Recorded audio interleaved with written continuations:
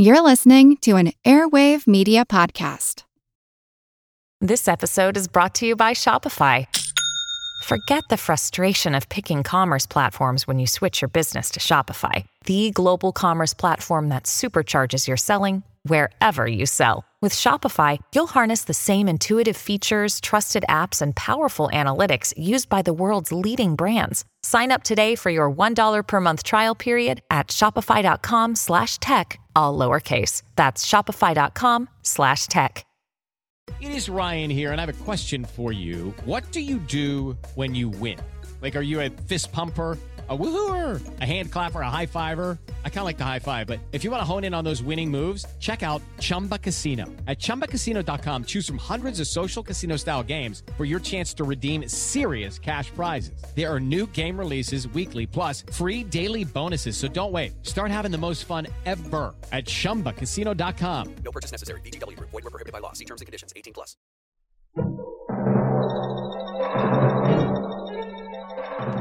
Your Honor, I present as evidence in this case the defendant's blood type, his DNA workup, a CAT scan, a PET scan, plus scans from EEG, MRI, fMRI, qMRI. Okay, that's a lot of acronyms. Plus this gun with the smoke trailing from it. We'll decode them in a moment, but welcome to the courtroom of the future, where a suite of high-tech scientific tools are used to solve crimes. I remember when the most sophisticated tool didn't even require batteries.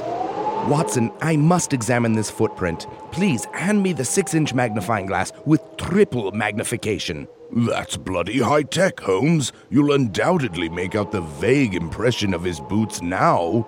Elephants, my dear Watson. His feet are the size of elephants. But then tools became more sophisticated. Today, entering DNA as evidence in court is routine, but 20 years ago it seemed futuristic, exotic, and a little unsettling.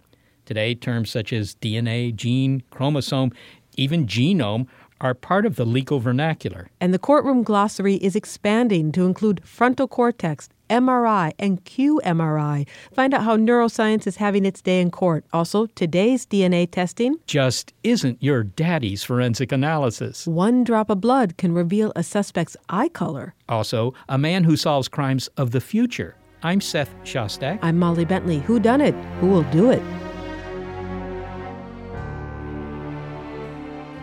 We all have brains. Can we establish that? But from your point of view, what my brain is thinking or what its intentions are at any given moment, well, that's hard to say. You could ask me. And that might help. But we could also fire up one of a number of sophisticated pieces of machinery that can take a look at Seth's brain. Seth's brain. Sounds like a science fiction movie. Or a comic book. Remember those acronyms? EEG. Electroencephalogram. MRI. Magnetic resonance imaging. fMRI. Functional magnetic resonance imaging. qMRI. Quantitative resonance imaging. zMRI. I don't know that one. Yeah, I was kidding you with that one. These neuroscience tools are giving scientists an unprecedented look at the structure and the activity of the human brain. And now those results are going to court. Neuroscience and law, two areas of study that use evidence, data, and fallible human interpretation, are coming together in an effort to understand what human beings are really up to. Owen Jones is professor of law and professor of biological sciences at Vanderbilt University. He says that brain scans are increasingly used to help determine the verdict of guilt or innocence, but also in the sentencing part of a trial. In this sort of context, someone has already been found guilty, and the question is, okay, how can we get the lightest sentence possible for the defendant? And in those circumstances, a zealous lawyer will pull out all stops, will bring in the kinds of evidence that we can. Some of that may be brain imaging evidence, and perhaps there's something unusual about this person's brain. A concrete example of this came up in the Grady Nelson case in Florida. Now, this was a man who was convicted of stabbing someone or killing his wife, was it? Precisely. I think it was his ex-wife, but the stabbing was quite vigorous, went on for 67 thrusts, and when the defendant here, Grady Nelson, was convicted of that homicide, the attorney attempted to bring in evidence that's so-called QEEG, that's quantitative electroencephalography. And what that technique involves is basically putting a lot of sensitive electrodes all over the scalp and monitoring the electrical activity of neurons and seeing whether or not these can be combined into an image that jurors can understand. And in this particular case, the expert witness for the defense brought in images and made the claim that some of these images showed a really sharp deviation from normal. And what was interesting in particular about this case is that when the jurors were trying to decide whether or not the defendant should get the death penalty or instead should be given life in prison without parole, 2 jurors came out afterwards after a very, very close vote that resulted in life in prison and said, we were persuaded by this brain scanning evidence. That's what made the difference for us. But certainly the jurors weren't able to interpret this highly technical evidence. I mean, I've seen brain scans and there's sort of this graph, a little bit like the seismographs that we have here in California registering the movement of the earth. I mean, how could they understand what those graphs mean? And what is it that the science is actually saying about this man, Grady Nelson's brain? Right. So that's where the Q part comes in QEEG. The quantitative technique is designed to take this data and transform it into a picture, and a picture that would be more accessible to the audience jurors. And a researcher then, using this software, has the opportunity to colorize those pictures to give a sense of the corresponding unusualness, so to speak, of the different brain activity. I wonder if you could say more about what this unusualness could be. And it doesn't need to be with Grady Nelson, but with anyone. And what brings it about? Are we talking about trauma to the brain, genetic differences? Or what is it that creates, say, a criminal brain? And I'm using that very generally. So that's very interesting. There are really 2 different questions. One is, what kinds of impingement or deviation in brain activity are the defendants trying to bring forth as an explanation in some respect for their bad behavior? The other question is whether or not that deviation actually caused the legally prohibited behavior. As an example of the first question, you might, for example, show a structural scan that reveals a very large cancerous mass that is impinging upon a part of the brain that we separately know to be involved in inhibition, for example. Another example is one in which, whether or not there is any structural abnormality, there may be some functioning of the brain that is a real outlier compared to the rest of the population. Getting to the second embedded question, which is what might this mean about the causes of criminal behavior, that is, of course, an inference that the defendants are often asking jurors to draw and to say, well, this behavior was bizarre, and here's a bizarre feature in my brain, and perhaps the bizarre feature caused this behavior. These arguments tend to have some appeal, and yet there's a weakness inherent in them, and that is that typically you have no concrete way of connecting a brain feature to a past act. So, for example, if I've been in jail for 6 months awaiting trial, and during that period I get a brain scan and it shows some abnormality, we don't know that that abnormality was present at the time of the bad act, which could have been a long time ago. And we also don't know that even if it was present, it actually had some causal influence on the bad behavior. Well, and that sounds then that these images can be very confusing and they're open to a lot of interpretation. So I wonder if you could give me a concrete example where they're actually useful. So one of the ways in which neuroimaging evidence can potentially be useful is to buttress existing evidence of other sorts. So, for example, if you're dealing with somebody who has very bizarre behavior, ordinarily the best evidence that this person may, for example, be insane is the fact that they're acting insane, regardless of what is going on in their brain. But if in addition to that behavior, you also see something very abnormal in either the structure of the brain or the functioning of the brain, that may bolster your confidence in concluding what you may already have had sufficient evidence to conclude if you wished, which is perhaps this person is really insane. But aside from those sorts of contexts, it's important to remember that brain scanning is not mind reading of the sort that we might tend to think about in science fiction. We can't put somebody in a scanner and say, aha, you really were at the 7-Eleven at 10:37 p.m. 2 nights ago. There's a lot more to thoughts and to the content of thoughts than just blood calling up oxygen, which is, after all, what some of these techniques like fMRI is all about. But if all behavior does come from the brain, and you just outlined some of what the brain was going on in the brain, the circulation of blood and oxygen and so forth, and neurons that are firing, then when can someone excuse themselves from their own accountability by just saying, my brain made me do it? This was something outside of my control. And the same defense has been used with DNA and also maybe more humorously, but with sad consequences, the Twinkie defense, which was used in San Francisco many years ago. Right. There is a common line of argument in some criminal defense cases that if you can find a cause that is not the person, him or herself, that somehow that should be an excusing circumstance. A lot of these arguments, as with the Twinkie defense, as with genetic defenses, as with brain imaging defenses, are likely to be appealing to jurors and probably on merits only in the very most extreme cases when someone is operating at such a deficit compared to the rest of the population that it would really be a shocking thing indeed to hold them completely accountable. So where a lot of these techniques are likely to have their greatest traction is really going to be in the criminal context on the sentencing side. Now, in the discussion we've had so far has been focused on criminal activity and criminal trials, but neuroscience evidence and the evidence of neuroscience can be used in other cases as well. And I wonder if you could just give an overview of some other areas of law where it's being applied, and maybe one example that's particularly promising or interesting in your point of view.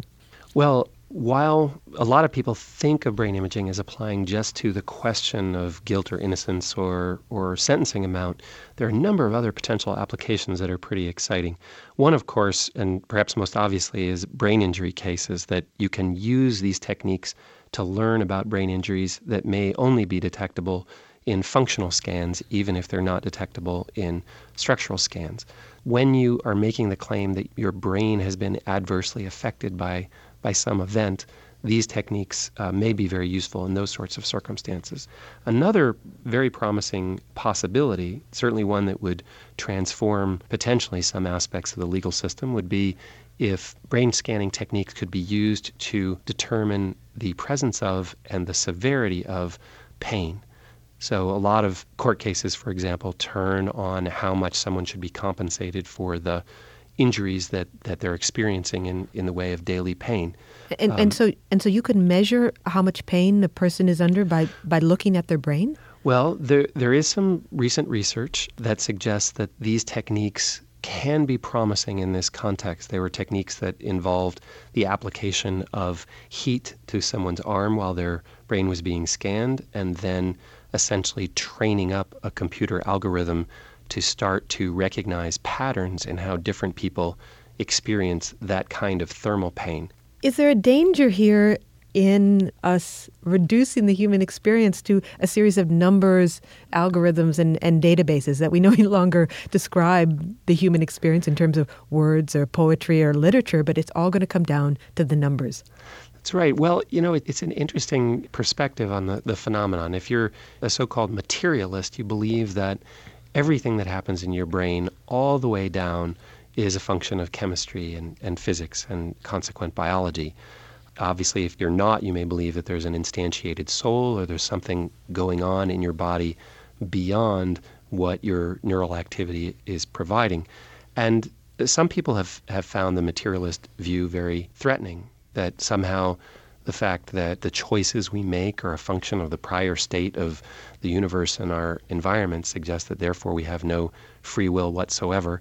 I'm not quite so pessimistic about that. I think human experience suggests to us that we have some control over some of our choices and that it operates on a continuum. We have less control over other such things. But in many ways, I feel that the richness of human experience is not diminished by the science, but if anything is enhanced, that we learn more about how astonishingly complex it is, that behavior happens and that choices can be made and that people can find meaning in those choices. Owen Jones, thank you so much for speaking with us. Thank you, Molly. Appreciate it. Owen Jones is a professor of law and of biological sciences at Vanderbilt University in Nashville, Tennessee. Well, fascinating, Molly, how this new technology is changing arguments made in the courtroom. It really is incredible, I know. It makes me wonder what might have happened if this technology had been available in Dayton, Tennessee, 85 years ago. Oh, honey, come listen to the radio. The attorney Clarence Darrow is waving around some brain scans, trying to defend that poor school teacher. Well, ain't that the cat's meow?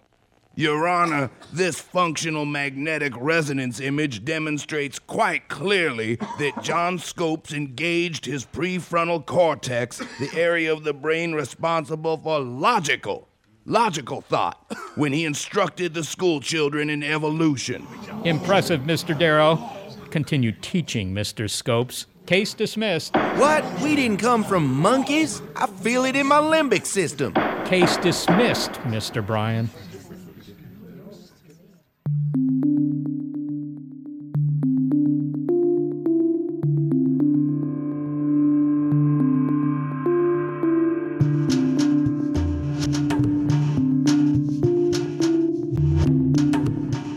Coming up, could advanced DNA analysis allow us to sketch criminals based only on a hair retrieved at the scene of the crime? Also, a man who profiles future criminals. It's Whodunit, who will do it. On Big Picture Science.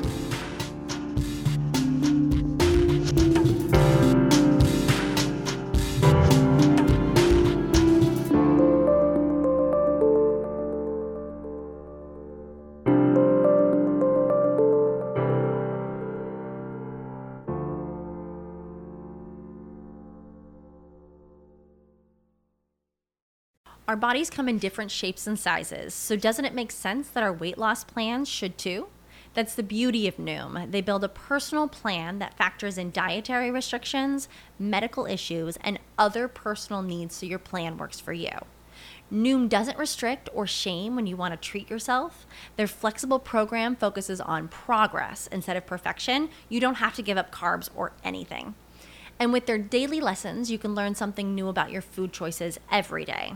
After just a few days of using the app, I learned how to recognize cues for overeating and how to choose the right foods to feel full. Stay focused on what's important to you with Noom's psychology and biology-based approach. Sign up for your trial today at Noom.com. That's Noom.com. And check out Noom's first ever cookbook, The Noom Kitchen, for 100 healthy and delicious recipes to promote better living. Available to buy now wherever books are sold. Welcome back to Big Picture Science. DNA evidence has been in the courtroom for more than 2 decades. It can establish a person's identity with an accuracy above 99%.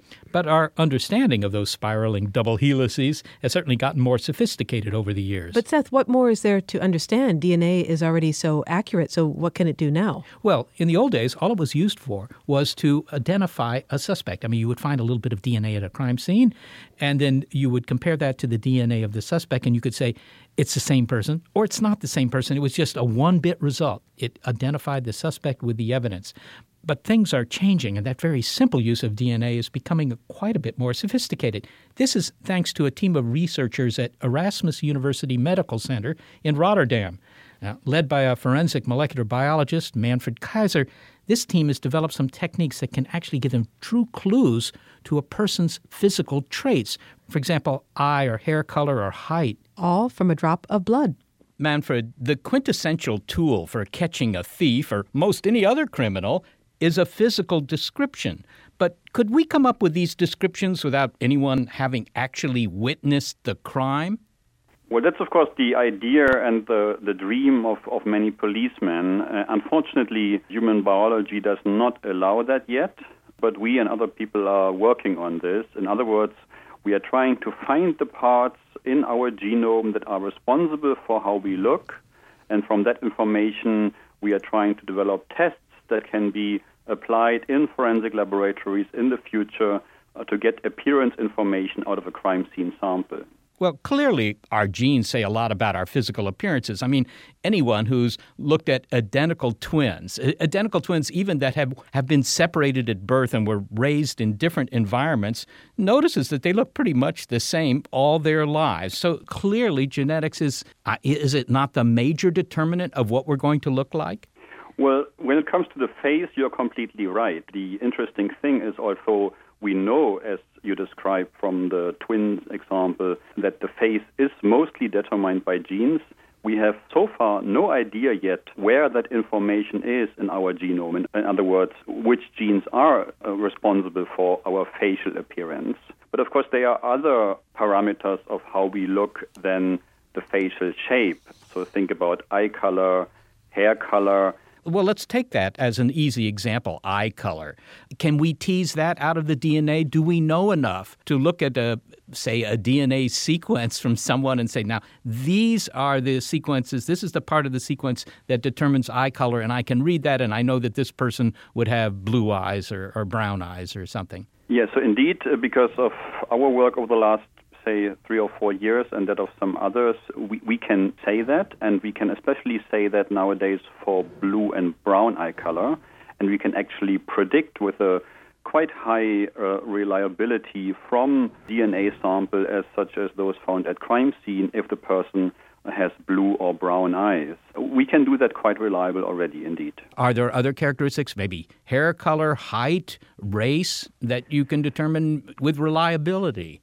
So for hair color, it also works quite reliably already, at least for some hair colors. For instance, for the dark hair colors like brown or black, and for red hair. There are some problems still with some of the blonde people, especially those that were blonde as children, but as adults are not blonde anymore, so they can be then usually brown. And there, the DNA test has still some problems, as you may imagine.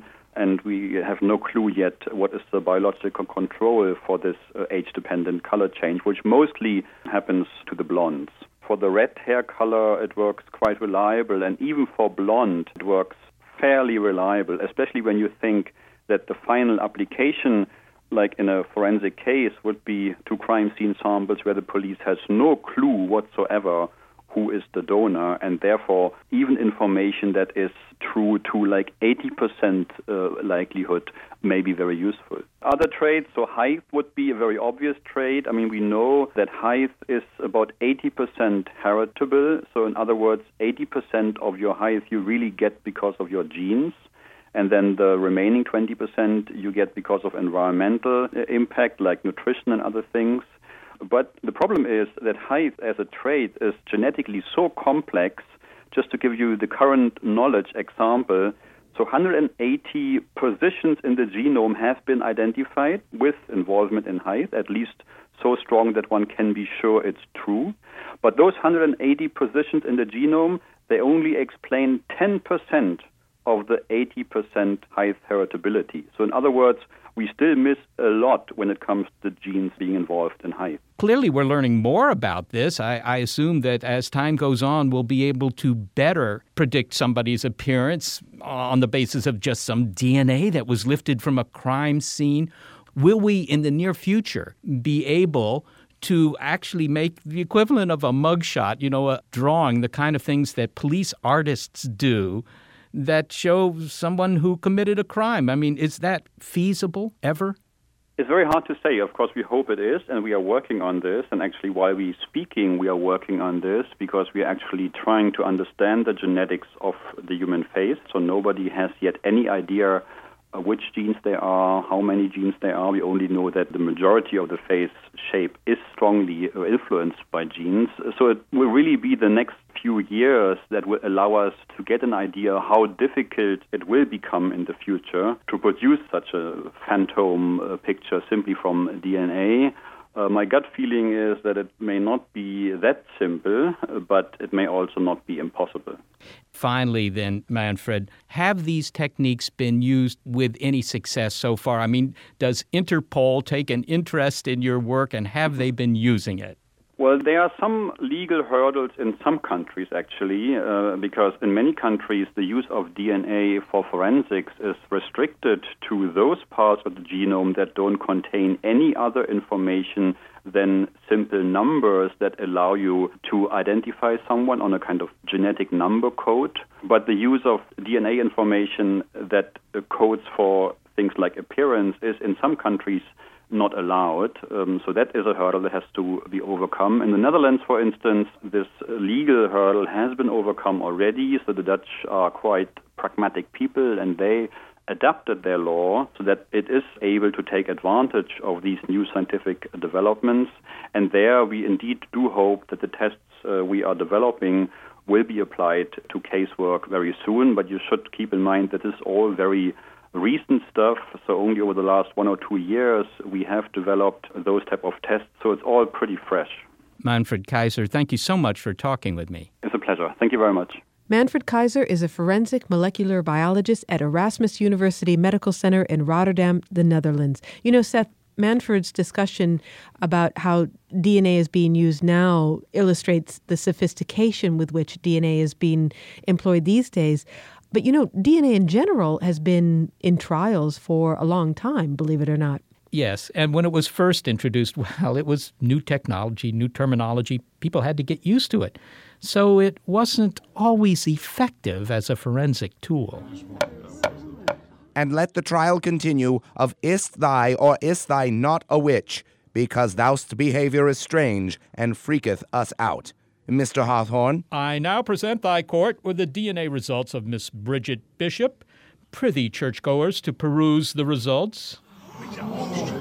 Whence this genetic evidence? Whither the DNA? Silence, churchgoers. With regard to Miss Bishop's suspected wielding of demonic forces, her DNA shows nary a trace of satanic sequences of jackal genes. Which genes? He said, which genes? There was no double helix of heathen. Which genes are those? Again, he utters which genes? Which genes? Which genes? No, prithee, I am telling you which genes she has. Which genes? She has which genes? Which? Which genes, not which genes? Which genes? Which? No, I beseech thee. Which genes? Which? Order, prithee. Which?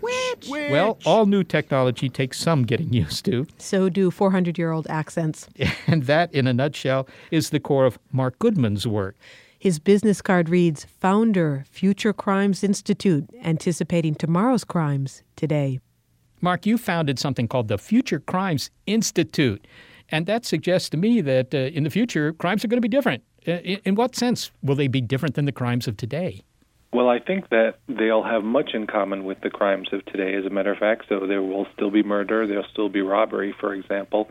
But I think the means and methods that people use to commit these crimes will look very, very different from the way they do today. Well, can you describe for me the kind of crime you see coming down the pike in, say, 10 years that maybe we're completely unprepared for now? Sure. One of the areas that I think that will occur with is robotic crime, for example. While there's been a lot of emphasis on cybercrime of today, the cybercrime of today is mostly a two-dimensional problem. By that I mean it's criminality involving computers and technology, but that is mostly behind computer screens. So people are able to get into your data, they're able to steal your digital funds, but it's stuff that only affects sort of a two-dimensional space behind a computer screen. In the future, as we connect more and more things to the Internet, the harm that can be done through computer hacking or unauthorized access to a computer system will take on a three-dimensional component. So, for example, a service robot that could be reprogrammed to do something that it was not intended to do or that would cause harm to another person. So when you say a service robot, are you talking about the kinds of robots that we might have in the home, or are you talking about something that builds my car? It could be any and all of the above. So whether it's the big robot that builds your car in a factory floor or much smaller robots that are going to become increasingly more commonplace in society. So this already happened in Japan. So, for example, in Japan, they're using robots to help the elderly in retirement homes and provide them companionship. And we know within the military sphere there are probably close to 15,000 different robotics, whether flying robots or ground-based systems, that do a variety of different things. Some of these robots, in fact, are armed and carry weapons. And those types of robotics are increasingly moving into civilian law enforcement. So police agencies during SWAT and hostage situations are sending out robots with guns. And when you have a robot with a gun that's connected to the internet built around an insecure operating system, bad things can happen if somebody else gets access to that robot. Would they do that just to, save themselves the price of hiring some mafioso from Chicago to knock somebody off? Or are they just doing it, do you foresee this as being done simply for the fun of it, the way people write computer viruses today? Well, a criminal could do any number of different things. The military is developing a large number of robotic exoskeletal systems.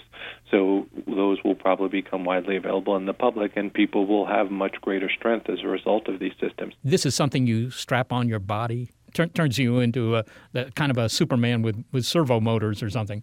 That's exactly right. So they're being used in the military to allow soldiers to carry 200, 300, 400, 500 pounds of equipment on their back, to be able to walk at much greater distances, to be able to lift things that a normal human using human strength could not. And so hacking these things might be something that a foreign country might do.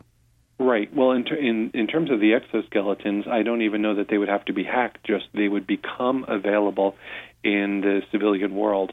And once they do, I anticipate that people will use them to sort of act as a surrogate for their own strength, to extend their own strength, the same way you could commit a robbery using your fists, or you can do it with a baseball bat or a gun.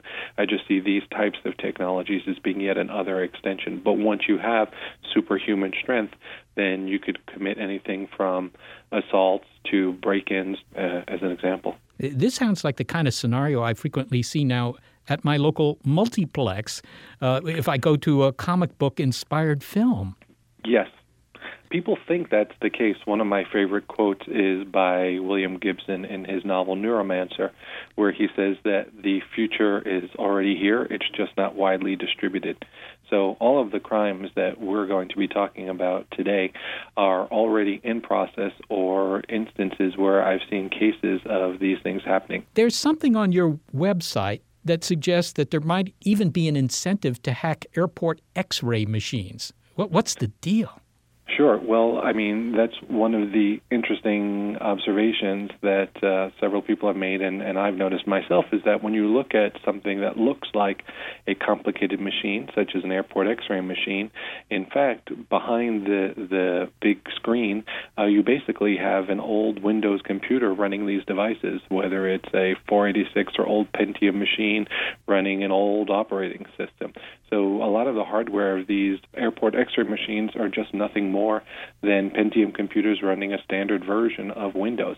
And more and more, these devices are networked so that there's some sort of systemic control over them so that it can work from a central monitoring point.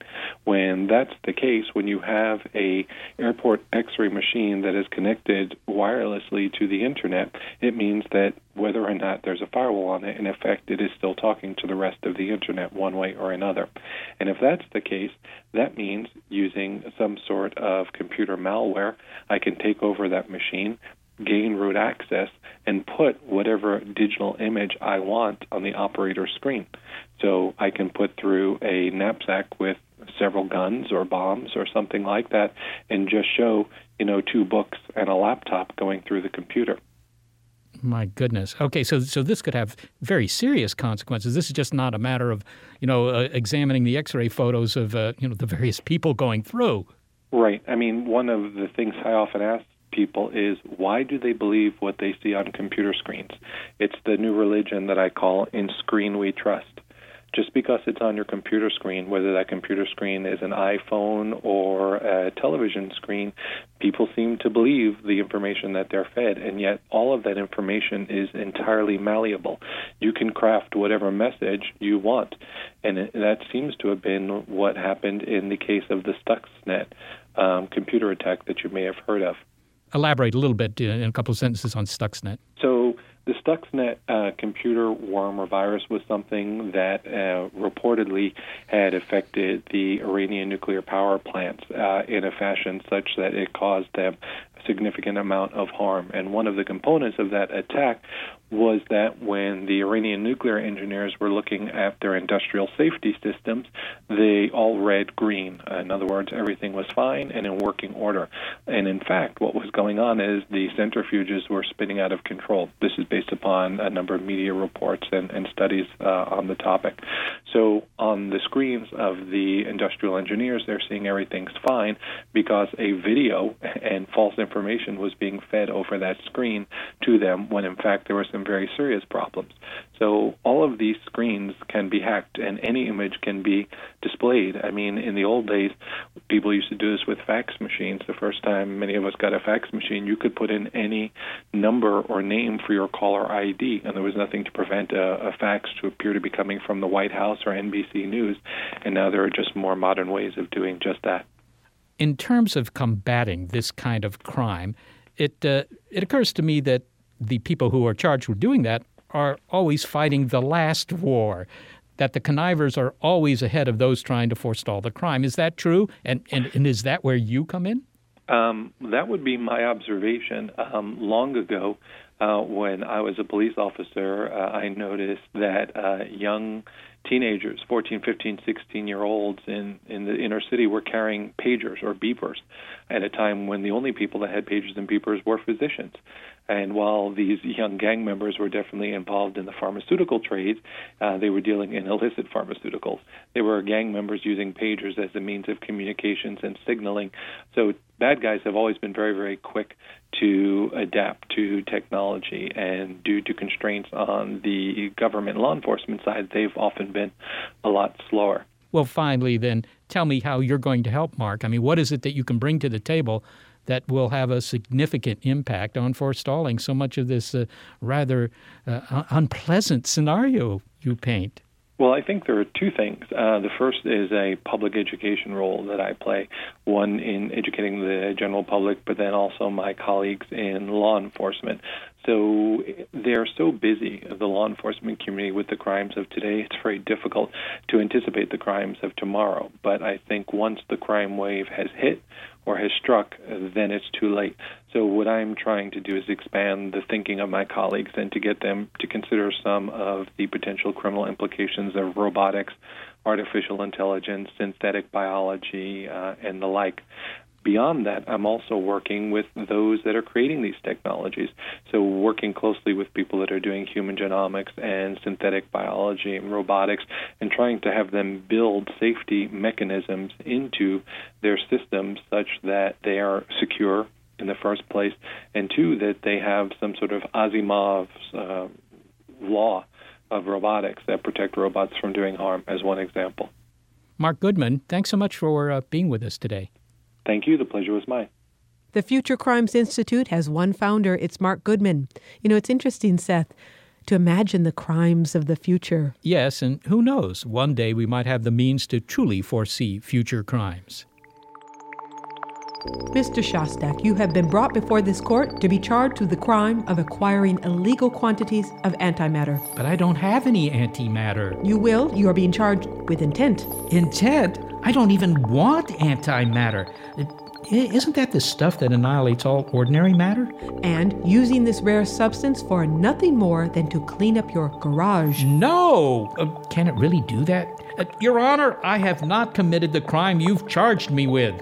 We've run a simulation of your neural circuitry, and it's clear that 62 weeks from now, on a Tuesday, you'll break into Bob's antimatter supply house and feed barn, steal a magnetic flux bottle of antimatter, and apply it to those transmission fluid stains on your garage floor to, as you will put it, clean them up once and for all.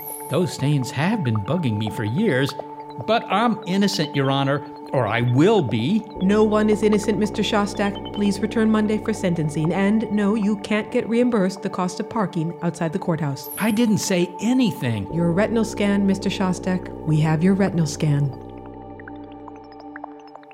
Coming up, for all the advancements in forensic science. Why, one law professor says it's just about as precise as medieval sorcery. Who done it? Who'll do it? Big picture science. Hello, everyone. You may recognize me as Gabby from the History of Everything podcast. And my name is Brenna, and you don't recognize me from anything yet. Together, we're two scientists who explore all of the weird little questions and conspiracies of the universe in our new podcast, Mystery of Everything. Everything has an explanation. We hope. But that is what we're here to figure out. We will dive into the science behind many popular conspiracy theories, such as vaccines causing autism, flat Earth theory, and was the moon landing fake? And if so, why the heck would anyone even do that? But it's not just conspiracies. There's a lot of cool mysteries that we will attempt to use science to explain, such as near-death experiences, what made the Vikings go berserk, and can I control my co-host with MK Ultra? Wait, what? Anyway, make sure to check out the Mystery of Everything podcast everywhere where you find your podcasts.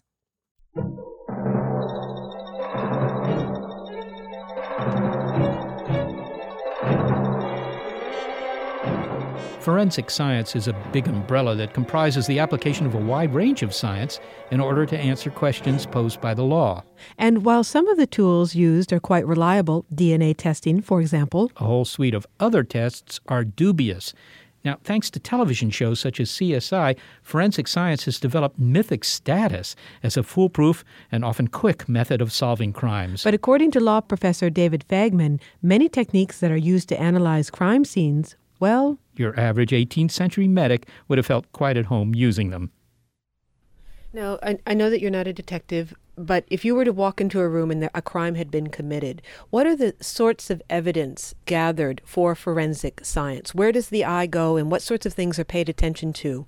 As you say, I'm not really a detective, so likely if I walked into a room where a crime had taken place and I was not responsible for the crime, I would call the police. But the sorts of things that they collect could be anything from fiber evidence, blood evidence. They'd be looking for fingerprints, shoe prints. There are cases involving ear prints, palm prints. So it's really quite a range. Could be cartridge casings from a fired gun. It could be bullet fragments, so the actual lead. Pretty much anything that might have what they call trace evidence, anything that would be a trace of the crime that took place. Now, one of your concerns is about how forensic science is misused and the area of junk science that ends up falling under forensic science. But before we go there, can you give me an example of a piece of evidence that is really your dream evidence because you know that the science in testing it and determining what happened is really solid? What would that be? Clearly, the number one dream evidence today, and really the gold standard, is DNA profiling. So DNA can be extracted, cellular DNA can be extracted from virtually any bodily fluid. So you can get it off of a stamp because somebody licked the stamp. Blood, obviously, is filled with cellular DNA. Now, the ideal would be to have it so that it's not a mixed sample. So DNA only becomes problematic when you might have 2, 3, or 4 other people. So if you have a baseball cap, for example, that was worn by 3 or 4 different people, the baseball cap is going to have the DNA of all of those people, and you get those mixed samples, and they're very difficult to do. But DNA is so precise that it's actually one of the tools that are being used to free people from jail who have been wrongly convicted. Yeah, no, DNA, well, the great thing, and this will come back later, I suppose, but the DNA example is an example of how really good science serves law enforcement on both sides of the aisle. Fact of the matter is, if you have a really good forensic technology, it identifies the innocent people so they don't go to jail, and it identifies the guilty people so that they do go to jail. DNA, although it has led to the exoneration of around 260 people, the number of people that have been convicted on DNA is in the tens of thousands and have been incarcerated or taken off the streets because of that. Now, with all the advancement in tools that we have now, from brain scans to DNA and so forth, you've written a paper that's entitled Failed Forensics: How Forensic Science Lost Its Way, and yet it gives us some hope because it goes on to say how it might find it. What is wrong with the field of forensic science? How has it lost its way? Well, I do want to be clear that when I say forensic science, I mean mainly the identification sciences beyond DNA profiling. So DNA profiling and some aspects of chemistry like gas chromatography. For example, when you're looking at blood alcohol content, you might be looking at a gas chromatography machine will tell you what the blood alcohol content is by looking actually at the alcohol content in the blood.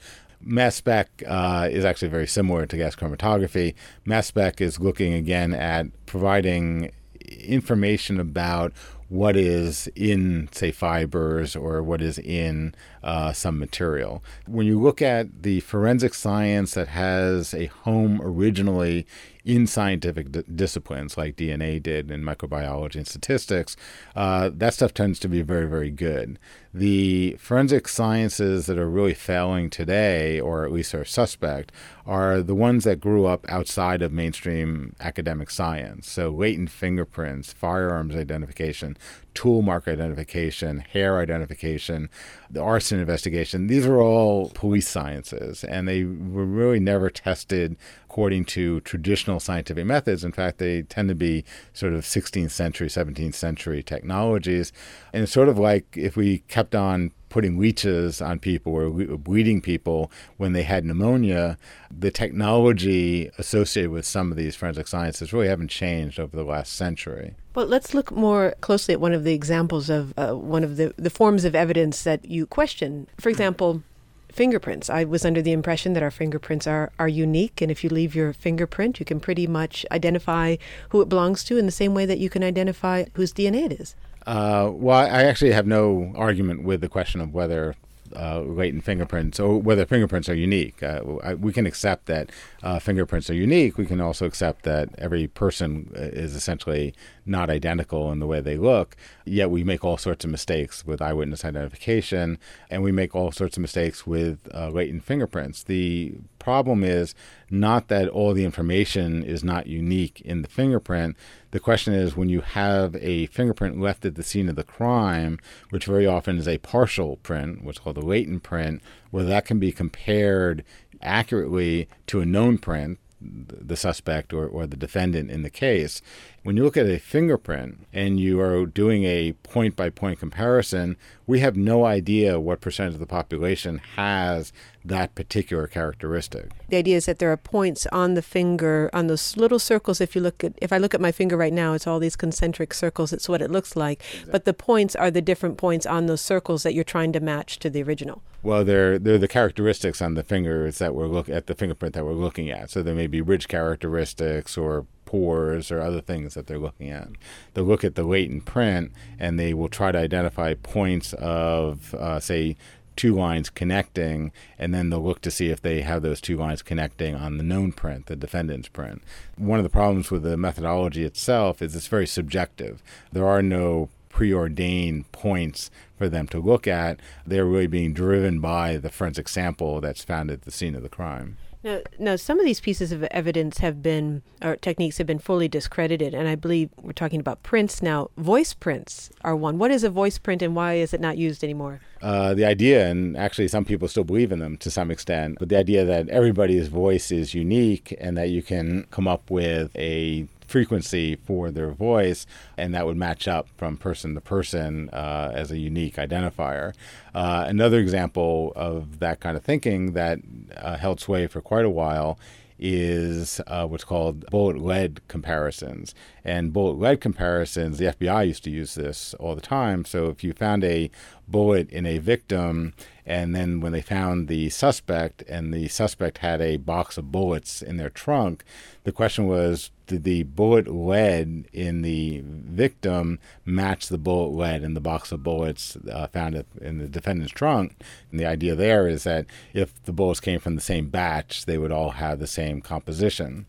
For years, experts would testify that the bullet lead composition matched or didn't match. The National Academies of Science did a report on bullet lead comparisons and found out that, in fact, the basis for it was completely unsupported. And about 6 months after that report came out, the FBI stopped introducing expert testimony on bullet lead comparison. Now, the staple of crime drama, at least on television and so forth, is the lie detector, is the polygraph. Is the polygraph reliable? Is it even used anymore? Or was that discredited a long time ago? It's used all the time, and it's almost never allowed in court. So it's a wonderful interrogation device. I was actually on a committee for the National Academies on polygraphs. Or at least you say you were. At least I say I was. That's right. You'd have to hook me up to tell for sure.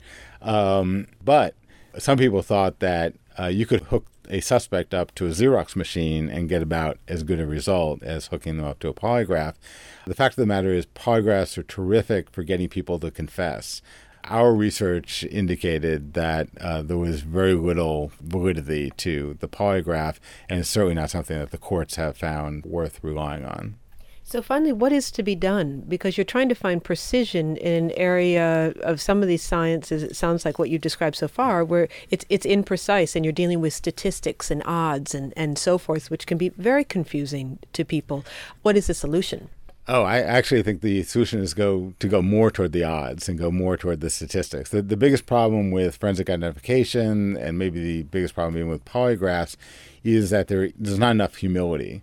When a firearms expert comes in, or a latent fingerprint examiner comes in, or a handwriting analyst comes in, and they say, this is a match, this is the guy, this is the fingerprint, this is the gun that fired the fatal bullet, they don't really know that for sure. They try to individualize their science, when in fact all they're really saying is this person's gun, fingerprint, handwriting is consistent and shows distinct similarities, but there is and has to be some population.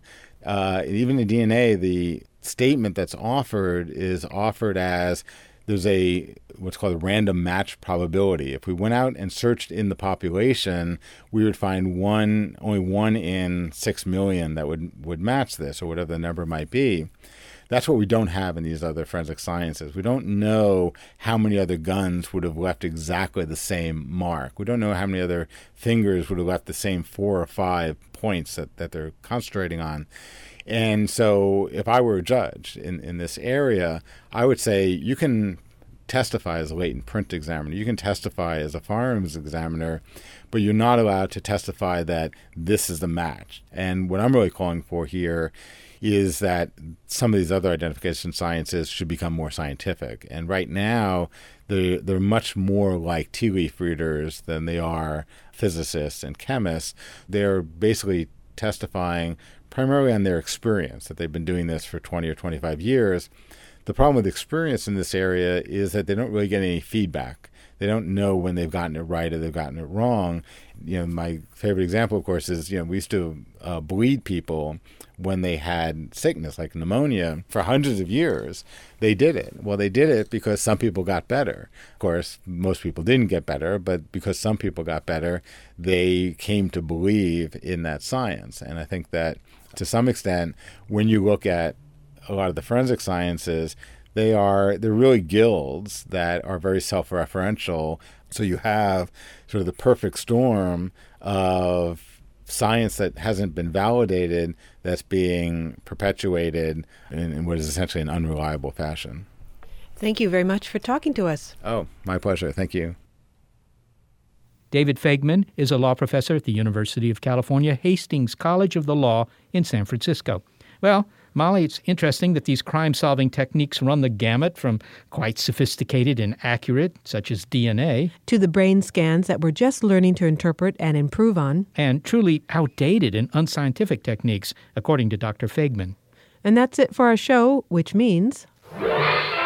Hosts of Big Picture Science, your summary statements, please. We would like to thank our production staff, Gary Niederhoff, Barbara Vance, and volunteer Jay Weiler. Also support from Rena Shulsky-David and Sammy David and the NASA Astrobiology Institute. Big Picture Science is produced at the SETI Institute, and a big thanks also to our listeners. You can find Big Picture Science on iTunes and through the link on our website. If you're a podcast listener and prefer over-the-air radio, well, check out the listings on our website of radio stations that carry the program. You've been listening to the episode, Whodunit? Who'll Do It? Case dismissed. It is Ryan here, and I have a question for you. What do you do when you win?